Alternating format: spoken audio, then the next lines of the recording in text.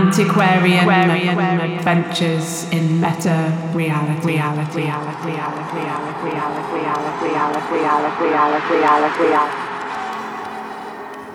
Masks, maladies, and misrule. Episode 2.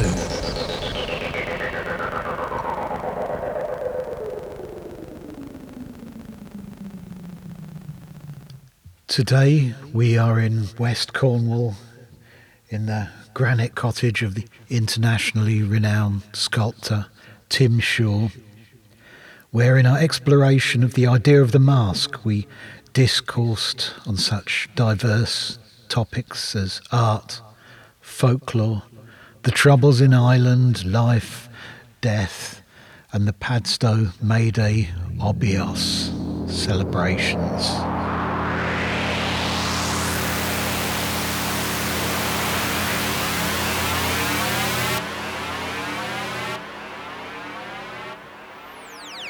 One of the things we wanted to talk about today is, a thread that seems very much to run through your work is the sort of mythological, folkloric sort of thread. What are you working on at the moment? Okay, so I'm working on small figures that are modelled out of wax and buddleia bark, actually, Right. which signifies straw. And the piece is entitled "The Mummer's Tongue Goes Whoring Amongst the People," and that's taken from a line by Seamus Heaney, I think, Okay. who quoted the mummer's tongue goes whoring amongst the civilised tongue. And I just to jumble it up a bit. The mummer's tongue goes whoring amongst the people. Right. So the piece, I guess its origins go way back to the early 90s when I was working on Middleworld, and I nipped out to get the newspaper one day and saw on the front of the Times this image of these three masked people, straw masked people, and I thought, wow, what part of Africa is that from? When indeed, actually, these were the Armagh Rhymers from the same province that I was born and brought up in, Northern Ireland. Right. Okay. And that was a real surprise to me because I'd never come across anything like that before. Okay. Yeah, they're very striking images, aren't they? Yeah, it's part of the hunting of the wren ceremony. Yeah. And it's something that seems to go across Ireland, both north and south, Wales and the Isle of Man. Doesn't seem to be so much in England or Scotland, but Ireland seems to be, the place where it seems to have survived. But yeah, really quite striking image, isn't it? In that it's part of a procession, and the leaders of the procession have these, like you say, sort of quite African-looking straw masks, sort of straw helmet or bonnet that's sort of drawn down over, obscuring all their features. Mm-hmm. Yeah. Well, I guess it takes away the individual identity, and what does the mask allow you to do? Well, it takes away the identity of the person to become this other person or entity, giving an allowance and a freedom to perform. But crucially, as well as obscuring your own identity, it gives you a new one. Yeah. So it's got a sort of a positive and negative side to it. Yeah. I think that's one of the sort of incredible things about the mask. Yeah, I really don't know, where for me it all started. Growing up in Northern Ireland, the balaclava was Of course. was was an important image. Just seeing, in particular, seeing people dressed in balaclavas at paramilitary funerals was a very powerful image in itself. And, the balaclava meant violence, and it had a sinister element. Absolutely. Again, it's this two-part thing of obscuring the identity and very much projecting another identity, saying in the 70s, anyone who saw a balaclava, it only meant one thing, didn't it? Violence and conflict, that these people would be of a threat. Yeah. I heard the suggestion once of we'll send the men with the woolly hats round to see you. Right. And I guess that's a very early life, memory of a mask. And then obviously everybody had on their walls the ubiquitous African mask Yeah. from travels or whatever, or picked something up along the way. So that I think the masks and the Halloween mask, obviously, and Oh, absolutely. Yeah. masks are with us. Absolutely. And I mean, I know, in your middle world and around that sort of time, you're using a lot of the carnival mask image. Yeah, well, I think we're going quite a way back here. There's one image of this sort of king-like figure with a sort of enlarged, exaggerated crown with a carnival mask is holding, and then there's obviously this other symbolic works in that too. I suppose the mask is the hiding of the individual, Right. to become something more powerful, Okay. or something other than that particular individual or part of a group. This is the other interesting aspect of masks as well, is that a mask is nothing on its own. A mask has got to be with a group of people.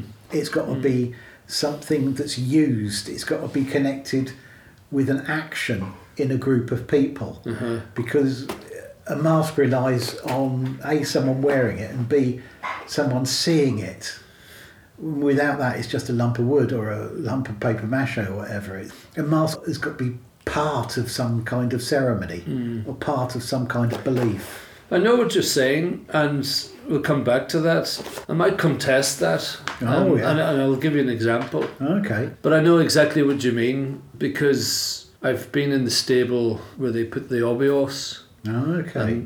And, so the obios is actually put into a room that I think they probably call it the stable. Right, yeah. And it hangs there, and the mask as well. And you could say that it kind of loses its life force. And then when the 1st of May comes around and the skirts and the top of it is put over onto one of the young men, Right, and the mask is put onto their head, and it goes out in procession with drums and accordions, it does take on a very powerful processional quality. Right. And you look at the eyes of the os and you look at the movement, and it's incredibly powerful. Isn't it? Isn't it just? I mean, this is the other example of these masks absolutely coming to life. There's a story that they say that some of the people dancing beneath the os can almost become possessed by it. They call it getting mazed, don't they? And sometimes there's stories about, some of the dancers having to be sort of pulled out of the os. Isn't that, though, to do with sort of the mesmeric experience, the drum beats, the repetitive movement? Well, yeah, but this is what I think is the interesting thing with masks. I don't think you can separate the mask from the environment it's in. The obios mask is very much part of the tune and the drum beat and the procession and the place. And also, crucially, the time as well. This is another really interesting thing about a lot of these folk customs, especially in the United Kingdom, is that they're always connected with a particular time of year. Like the hunting of the wren you sort of mentioned is always connected with usually around the Yuletide period, but often specifically with Boxing Day or St Stephen's Day. And I think the Irish one is actually St Stephen's Day, the Boxing Day one. Even the carnival season is often in the Lent, the period in sort of mainland Europe and the Mediterranean, not so much in Britain. It's this period sort of leading up to Easter. And you got the obios around May Day or Beltane, but also around this time other kinds of masks emerge as well. You've got Jack in the Green processions where people sort of dress up in greenery. When you think about the obios, it doesn't feel as if it's the shape of it and the look of the mask. That looks like as if it could have come out of Western Africa. Oh, doesn't it just? In fact, you can point to certain costumes that look quite similar from that part. Oh, doesn't it just? It's interesting if you get a chance to wander around the African section in the British Museum. It's down in one of the basements. Something that really strikes me about it, you walk around there and there's such a similarity between a lot of these African costumes, folk customs, and a lot of the old British ones. So, I think that, customs and costumes can move around, as with trade. trade ships, trade routes. Yeah, so it's very hard to know whether the os was just born out of its particular area or whether it's something that was a look or a style that has migrated from another place. Well, yeah, this is the big question, isn't it, that hangs over folklore and mythology. Because this happens time and time again, even sort of very specific stories and songs pop up at different places in the world without any sort of seeming connection. I mean, maybe there's something hardwired inside us, inside our psyches, that makes us want to respond to our world in this particular way, to make masks in this particular way and to use masks in this particular way.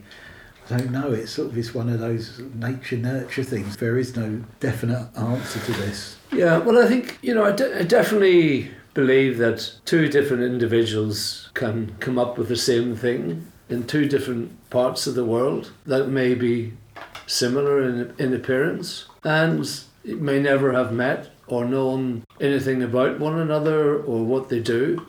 Perhaps part of artistic pursuit is tapping into that river, the collective conscious. Yes, yeah. And maybe in that is a supply of these universal images. Right. I definitely do feel that, actually, that... Maybe this is, again, one of the other functions of the mask. The mask sort of dissolves this idea of the individual and brings us closer to this idea of this universal unconsciousness. Yeah, and that's, in a way, I guess that solves some of the questions that we're asking. Does the Obios, does it come? Was it born out of North Cornwall or Mid Cornwall, or is it something that was, the look of it was transported from another place in time? Well, this is the big question. Maybe there is this platonic ideal of an os somewhere out there on the ether that we're all drawing upon. But they are universal images, aren't they? If you think about os, abbreviation of horse, I presume, and horses are animals that would have been, particularly in the past, very close and very, very important to human beings because they help plough the fields and help transport us and other things from A to B. So they would feature, very much as this potent image or animal in our existence. And there's something that transformed us as a culture as well, isn't there? Horsepower, think, how many horsepower is that vehicle? Yeah. So, quite central. And then when you think about the coming of summer, of the good things to come, and fertility, it is a good image that symbolises everything about those things. Yeah, it could be.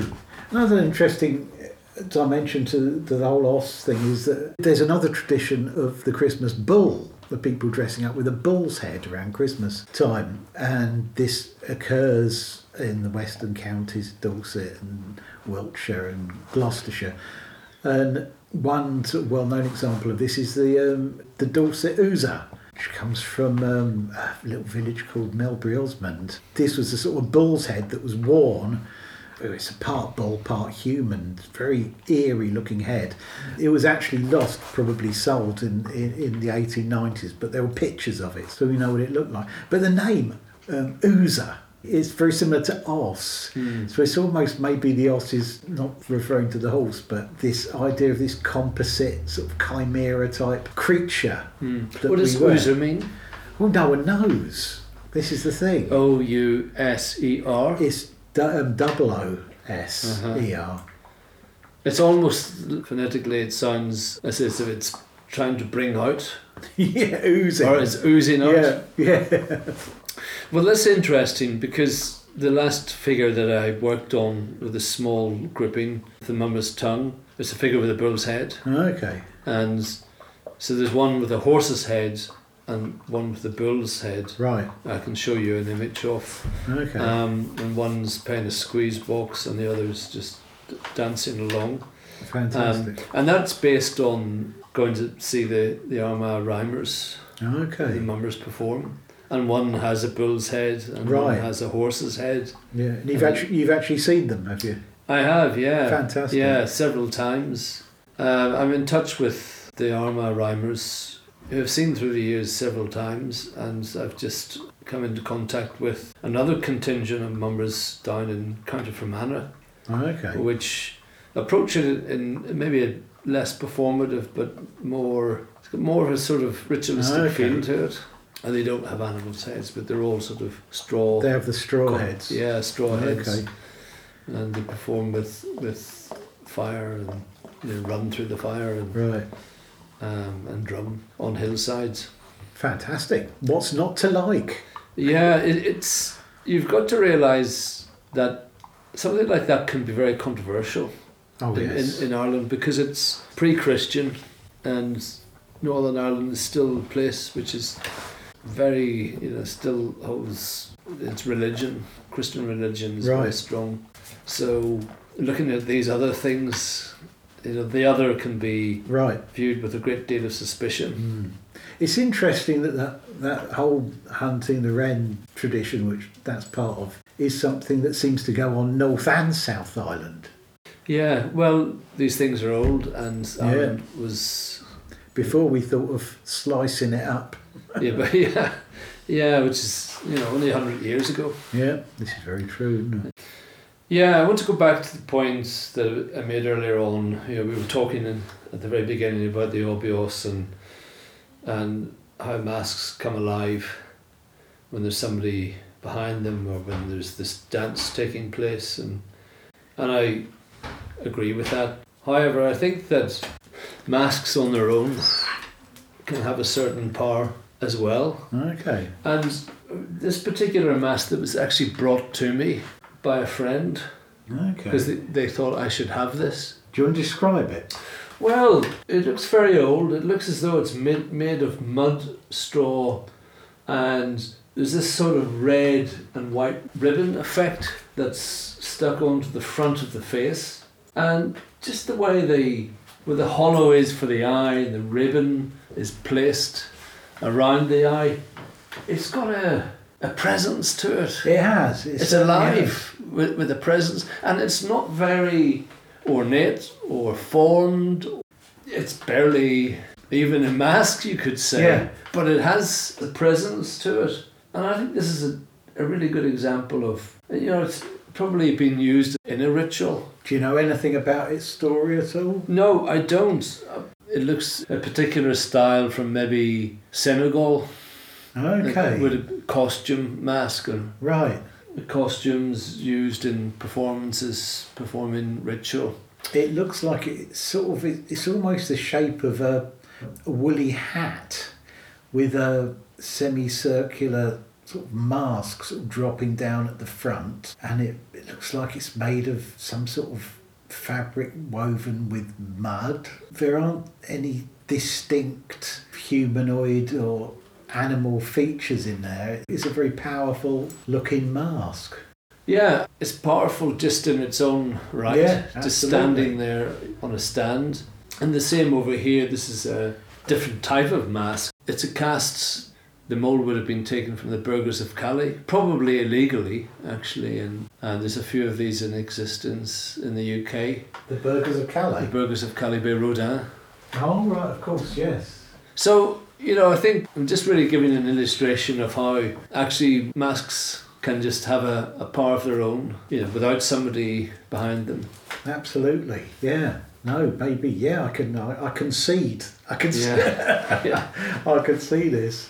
And I think that when you look at masks that are made purely as ornament, and Yeah. then you look at a mask that has a purpose for ritual, Yeah, they're two different things.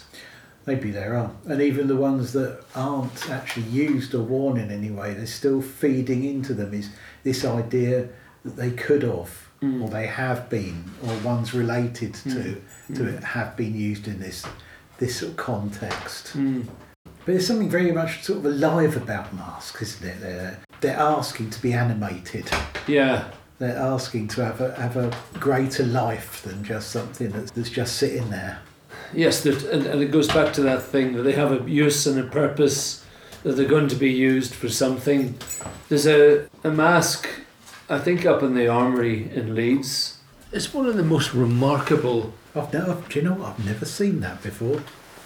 What a crazy looking thing. It really is. It's a mask. It goes all the way round. It looks like it's in some kind of metal, like pewter or steel or something. And it's almost like a skeleton type face with goggles, it looks like. Yeah.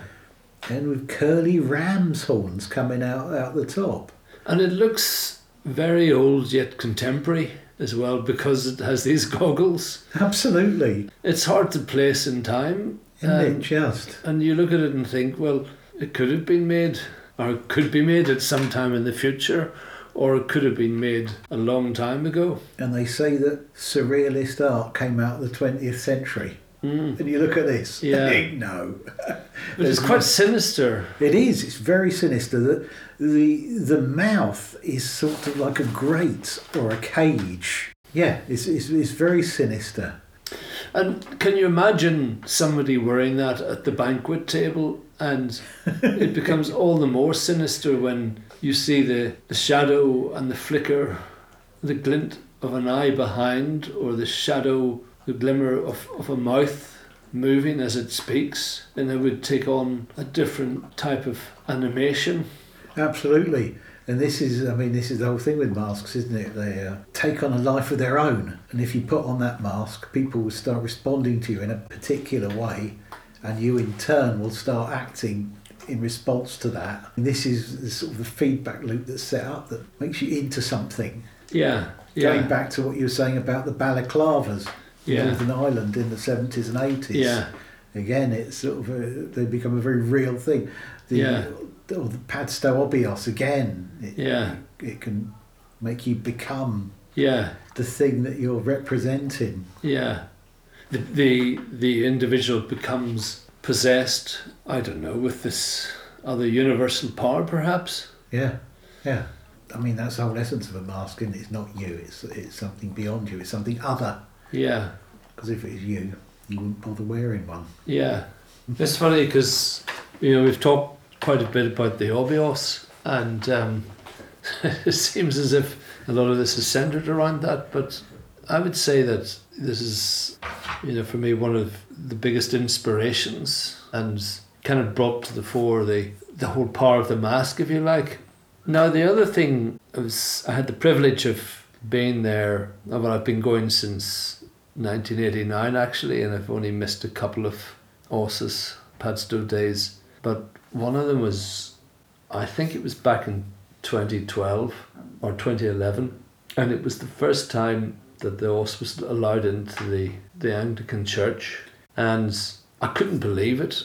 And the Os proceeded with the dancers and the musicians towards the church, and I thought, oh no, surely not.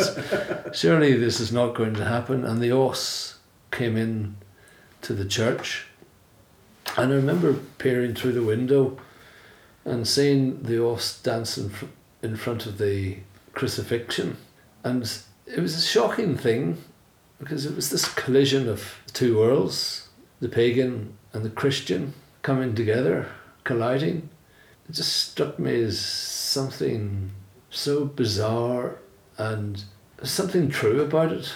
Well, this is, ironically, you've got the death and resurrection motif coming up in two very different ways, but it's the same message, isn't it? That's right. And all these things, aren't they, about death and resurrection? Yeah. And I think with the Mummers, it's about that too. It's about the passing of time, and it's about the dying back and the celebration of the things to come. And maybe again the idea of the mask sort of feeding into this is the idea that maybe all we are just masks. We're passing through this dance of death and resurrection, and in between all we have is this mask that we wear. Well, that for me is a very poignant thing, and it's very fresh in my mind. My mother died at the brave age of 96, and I was by her side holding her hand as she died, passed away, and I took the decision that I wanted to see my mother in the coffin before the coffin was the lid was put on. It sounds very morbid, this, but it kind of explains things far clearer to you in your own mind and your own psyche. And I touched her and, felt her face, and which was cold and dead. But it made me think of precisely what you're talking about, that, we are body, we are the mask, and behind that is this energy or soul or spirit, for want of a better word. And the two come together in life and the two separate. And perhaps it's the power of that we can't define is the thing that we celebrate. Yeah. Through these things, through dress, through mask, through life. But they can be distinctly different and come together. Yeah, that's the big paradox that underlies all these apparently crazy looking ceremonies and customs and things that we do. Mm-hmm. I think that these things are very affirmative. Oh, they are, absolutely. Because they are really one of celebration. Yeah, yeah. And there's a certain feeling when you're there and you're just walking behind the os and you're just part of this whole thing that's going on. And there's something quite melancholic about it because of the transience of all things, but something again quite wonderful because you're participating in it, you're part of it. Yeah. I think one of the most powerful moments with the os is usually the end of it, and I don't know. It seems to be the blue os for me that does it really well. That when it comes to the end, it comes to this crescendo. And when the townspeople, the Gladstonians, sing to it, and then it burls around, and then it comes off, and it's almost thrown off and onto the ground, and it becomes this lifeless thing. The spirit leaves it. Yes. Yeah. And conversely, in the morning, when it emerges and you hear the beat of the drum, and it makes me well up a bit just thinking about it. Yeah, it's really quite emotional, isn't it? It You've is.